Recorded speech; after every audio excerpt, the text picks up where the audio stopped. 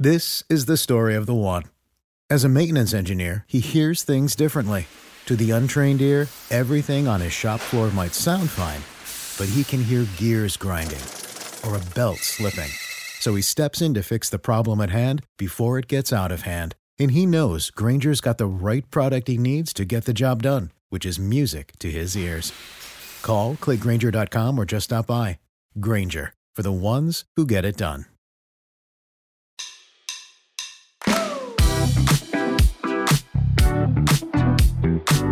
Maybe the greatest World Cup final ever played has just completed, and Lionel Messi comes out the winner after a 3-3 draw goes to penalty kicks, and Argentina defeats the returning champions France for Lionel Messi's first World Cup win and likely last as a player.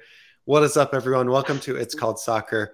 I am Jake. I am a UEFA C licensed coach, and I'm joined by my co-host, as always, a soccer stats nerd and future doctorate candidate of something I don't understand.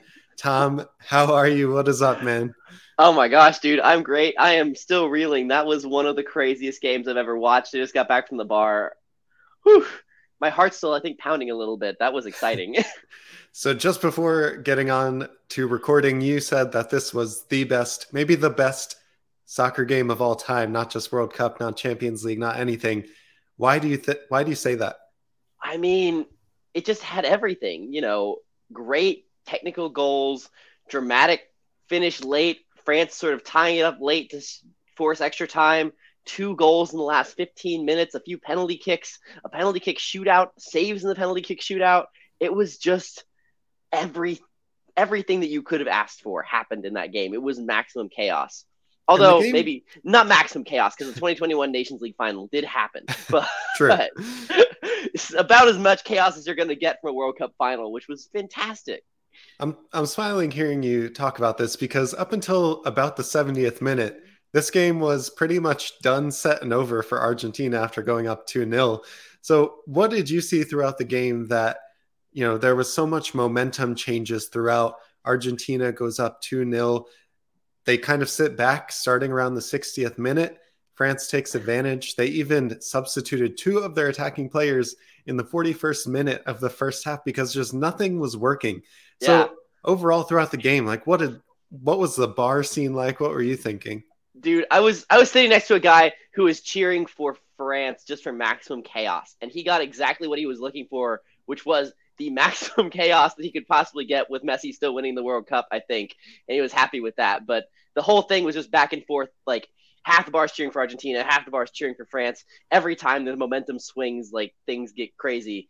It was really a game of tale of 2 60-minute periods, though. It really, like, halftime, if it had come at 60 minutes and the things had played out the exact same, we would have thought great halftime adjustments by Deschamps to make it a good game. But, yeah, it was – I think you have to talk about those attacking substitutions. I think you have to talk about Di Maria being substituted out.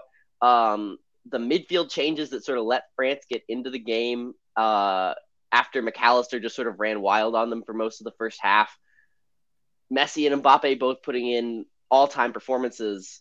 There's so much to like about the game and how it played out and the tactical battles that sort of played out as well. Yeah, so maybe let's start with these starting 11s for both teams. And you mentioned Di Maria, Angel Di Maria. He was a surprise inclusion in the starting 11 for Argentina. And some even thought he was going to play on the right to help with that Kylian Mbappe side and let Messi roam free. But we didn't see that. Argentina still played in their 4-3-3. They got the ball out to Angel Di Maria with ease. And Di Maria, has to be said, just took on Jules Koundé over and over and over again.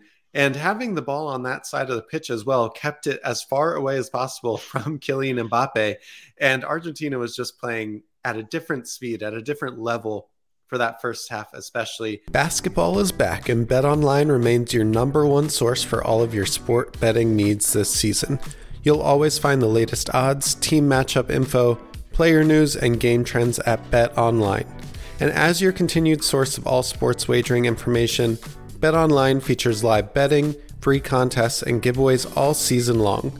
Always the fastest and easiest way to bet on all of your favorite sports and events, whether that's NFL, NBA, NHL, MMA, tennis, boxing, golf, and obviously the best sport in the world, soccer.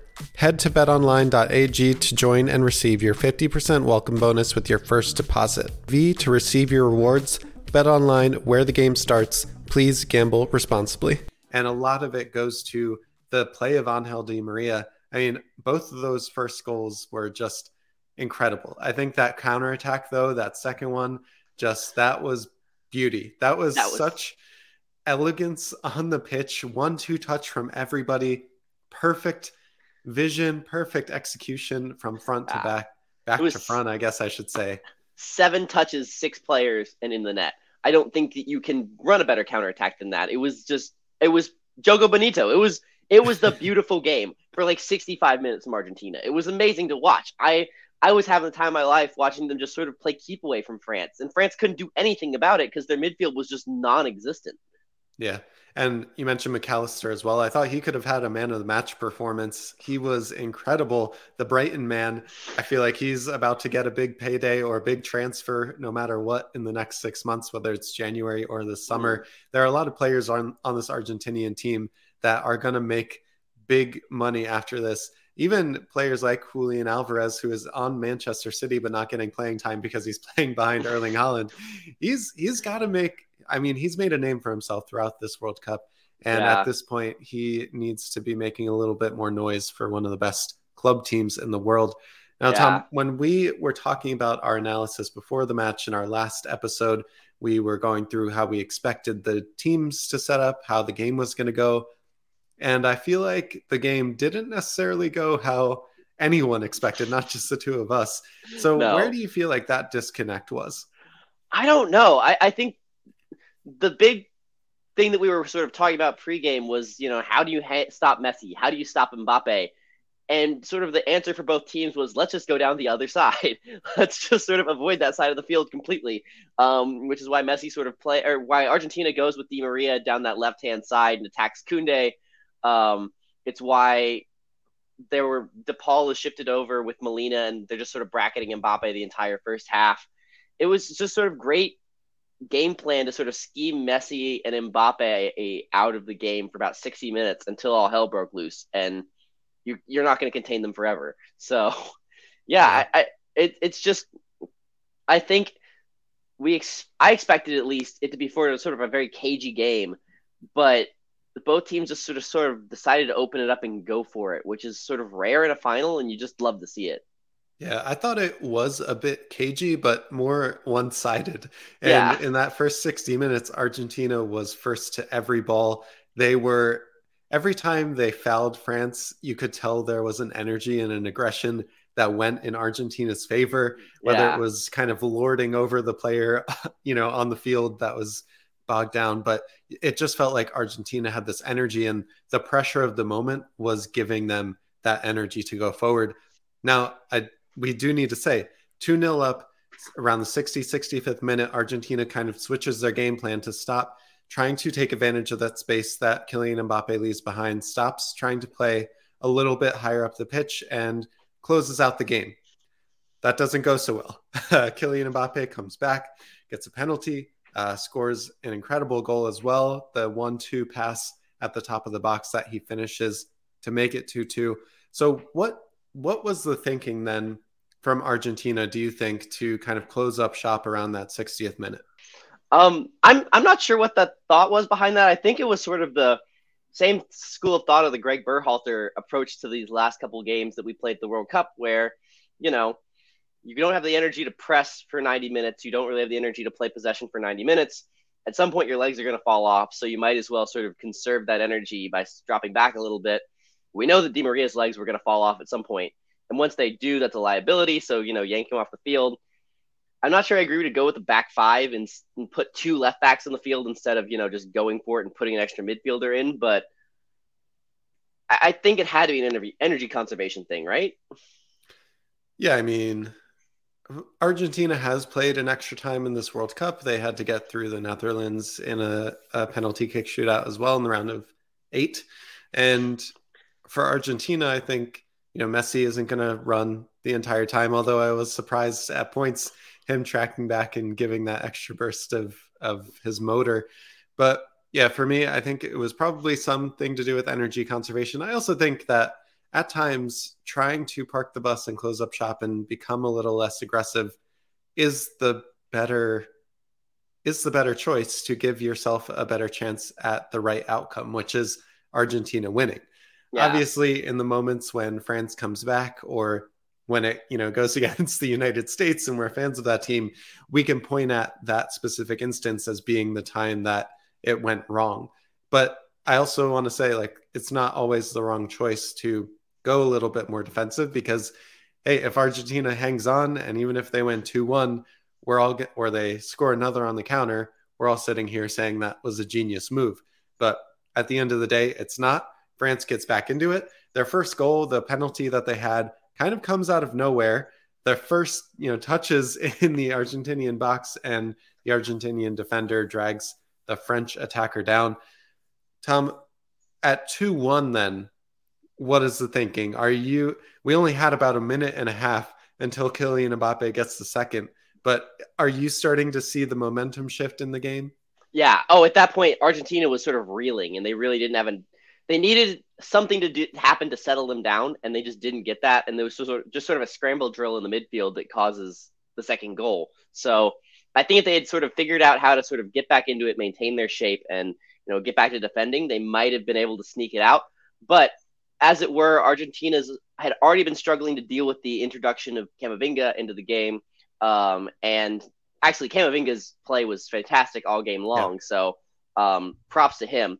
But then you get that goal that comes against you when you're already struggling to deal with the addition of Camavinga, and all of a sudden it's just sort of madness on the field. You get a sort of scramble drill second goal that sort of leaves Mbappe wide open. So, yeah, I just think it's a lost focus, a little bit of we got hit in the mouth, we're not sure what to do type of mentality that just sort of caught Argentina out.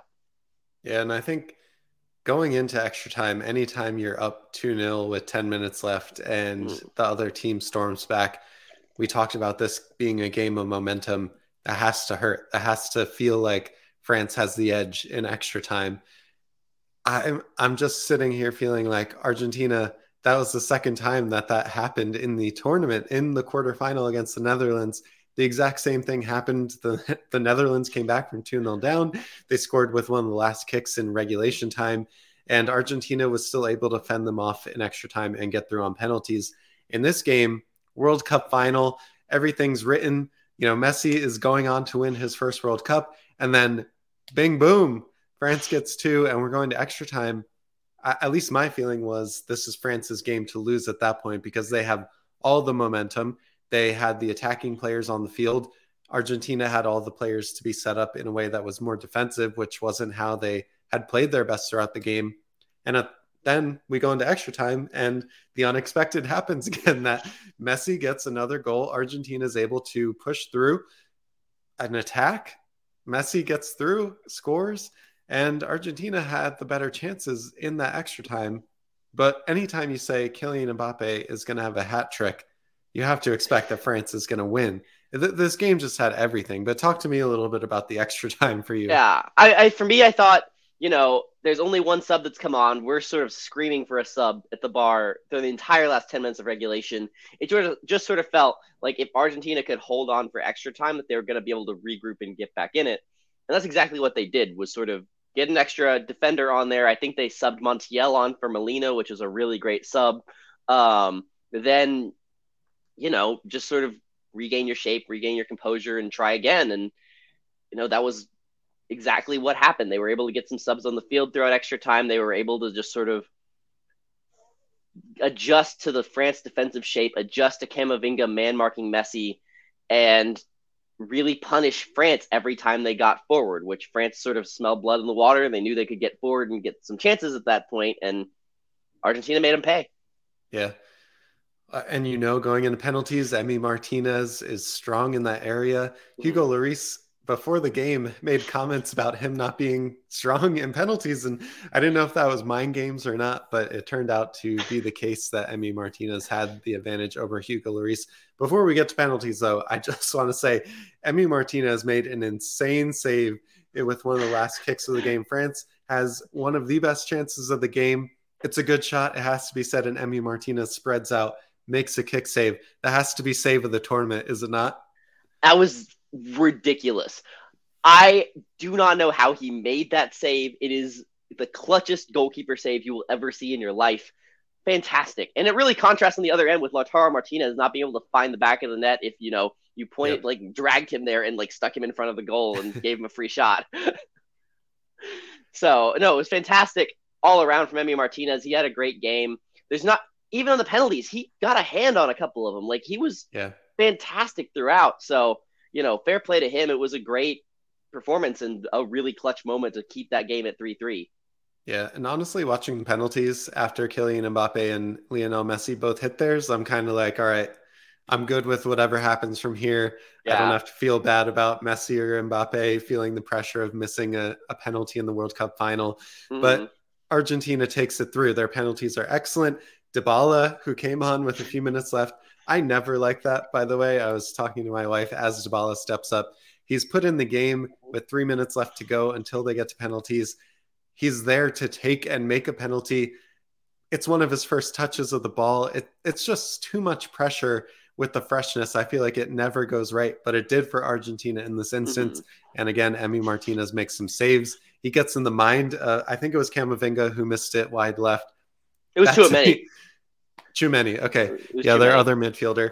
He's walking up to take that penalty, and Emi Martinez has the ball in his hands. As soon as he gets to the penalty spot, Emi Martinez throws it away and makes Tchouaméni go get it. And that, to me, just threw off the concentration. It was just everything went right for Argentina in that moment. But again, I just felt like the pressure was on them. France had all the momentum. What were you thinking was going to happen in that penalty shootout? I kind of felt the same way once we got there. Although the guy sitting next to me was, shouting that it's Yori, and if you just put the ball on frame, he's not going to save it, which ended up being kind of prophetic. So I guess Emi Martinez is kind of a cheat code when it comes to penalty kicks. And, I keep thinking that he can't do it again after so many great international performances in big moments in penalty kick shootouts. And he keeps coming up with save after save after save. I think 3 against Chile last year, the Copa America, 3 against the Dutch, and 1 in this one. So, and a hand on a couple others. So, yeah, he's fantastic. And, having a goalkeeper who can get in the mind of the opponents and can really disrupt a penalty kick shootout is really just a huge advantage. And Argentina was clinical. They took their chances, and France sort of let the moment get to them a little bit. Yeah. Before I ask you about what this means for Messi, what this means for the world of soccer to have potentially the greatest player of all time get his World Cup win, I want to ask you about the manager of Argentina, because we're about to enter a new cycle for all national teams. We're hearing Gareth Southgate in England will stay on to manage them throughout the next 4 years. Us in the United States are waiting with bated breath to hear if Greg Berhalter will continue as the U.S. coach or if we'll do another search and try to find a new coach. The Argentinian coach had never coached a senior squad before taking on this team, and he takes them to a World Cup final. Is that a notice to all other federations in the world that you do not need the most experienced or the most glorified coach to get you to the World Cup final? Is this a notice to every other federation?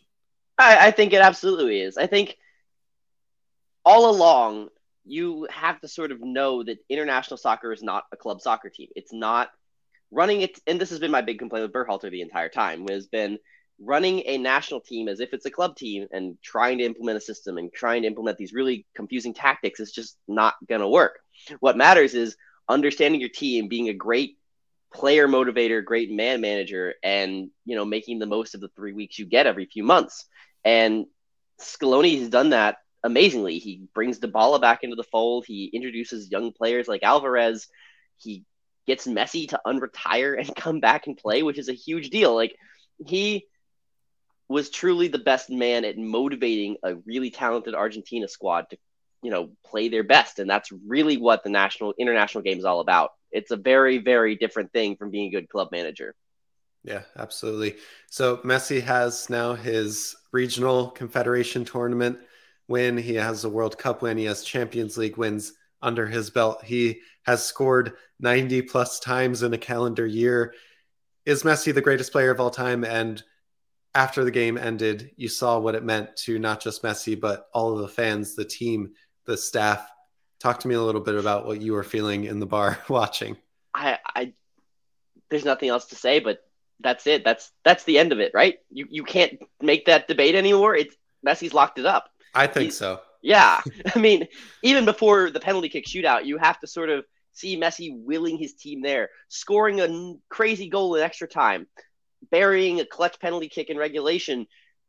I just don't see an argument for anyone else moving forward. Mbappe might get there, but the way Messi plays the game is just so unreal. And I feel so good that he finally gets it and we can sort of put this conversation to bed. I don't know. Are you feeling sort of the same way? Yeah, I mean, Mbappe could get there, but he needs another 15 years of staying healthy and prolific as he is to get to Messi's level. We talked about this on the last episode, and I think it rings true today, is just Lionel Messi and Cristiano Ronaldo, to some extent, took the conversation of the best player in the world to a different level. And to dominate for so long in club football, in national team football, it just makes me feel like Messi has to be the greatest of all time. And not just because of his play, but because of how he's changed the conversation. Oh, yeah, absolutely. And it's not just scoring goals. It's creating goals. It's the sort of stuff that he does to, make these disguised passes and intelligent runs. And he's not just sort of this physical freak of nature scoring goals. He sort of can do it all offensively on the field, which is really rare, even for these, best of all time candidates. Yeah, absolutely. All right, Tom, take us out then. Final thoughts on the game and on Argentina winning their third World Cup ever, Messi's first. I mean, dude, it's just a great tournament. Like, excitement all the way through. One of the best, if not the best finals of all time. One of the best games that we'll ever see. Probably second best to the CONCACAF Nations League last year. So, it's just an amazing way to end the World Cup. It's a storybook ending for Argentina. France will be back. I feel like that's a really talented squad. But yeah, the storylines are all there right now. The Morocco hero run, the Croatia run, the Argentina sort of storybook ending to all of it after losing their first game. France sort of getting there despite all the odds. England going out in the most England way possible. I mean, great group stages. I'm just feeling pretty glad that this World Cup happened the way it did. Yeah, pretty grateful to have experienced it. It's kind of like take everything for what it is. The product on the field was incredible. This was one of the best tournaments in memory for me. And no matter where it was played, the soccer that we were able to watch was awesome. And in another week, Boxing Day, English Premier League returns. All of the top 5 leagues will be back in action soon. Except the Bundesliga. The Bundesliga will take a winter break like they usually do at this time. So I'm feeling pretty good that we got to see some incredible games over the last month. The final ended how I had predicted from the start, an Argentina win. But otherwise, just like you said, the group stages, the knockout rounds, even the U.S. performance was great to follow and to watch. It didn't end the way that we wanted to, but there were so many good moments. And for me as a fan, as a neutral, as a U.S. fan, everything went about as well as you could have expected it to, meeting the expectations there. Lionel Messi gets his first World Cup victory and cements his place as the greatest of all time. I'm going to say it. I'm just going to start pointing that out as fact. And yeah, we get to see club soccer come back in a few weeks, which there's no break for these players. The summer will come again where we will have Nations League and other tournaments. We will have the 2 Youth World Cups next summer. The Women's World Cup will be in Australia in the summer. The Olympics in 2024. So it does not end here. Copa America. Copa America. The next time we get on a podcast, Tom, in the next few days, we'll be able to kind of get everyone back in. We'll go through where all of the leagues stand, where all of the USMNT players are at right now, who might be available in that January transfer window, maybe some people that have risen their stock throughout the World Cup.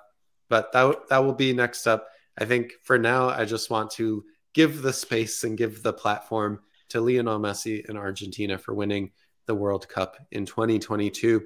everyone that is watching or listening, I just want to thank you again for making this tournament special for us, whether it was following the USMNT episodes or these quarterfinal, semifinal, and final episodes. We really appreciate you so much. All of the new Patreons and channel members that have supported us in addition financially, that is amazing. So welcome to all of those. If you want to join and support us financially because of the extra work that we put in independently covering soccer and American soccer, you can find those links to the description in the description below. I just want to say thank you, but Tom, take us out. What do you want to say? Thank you as well. I'm so glad that we got to chat through this World Cup. It's been an incredible tournament, incredible experience, and can't wait to see where things go next. Awesome. All right. The only other thing I'll say is Tom and I will be at the United Soccer Coaches Convention January 11th in Philadelphia. So if you do want to meet us or attend any of the great events that are going to be at that convention, tickets are still available and we will be there to see you. Otherwise, we'll see you next time on It's Called Soccer to get you ready and started for the return of club soccer. We'll see you next time. Peace. This is the story of the one. As a maintenance engineer, he hears things differently. To the untrained ear, everything on his shop floor might sound fine, but he can hear gears grinding or a belt slipping. So he steps in to fix the problem at hand before it gets out of hand. And he knows Grainger's got the right product he needs to get the job done, which is music to his ears. Call, click Grainger.com, or just stop by. Grainger, for the ones who get it done.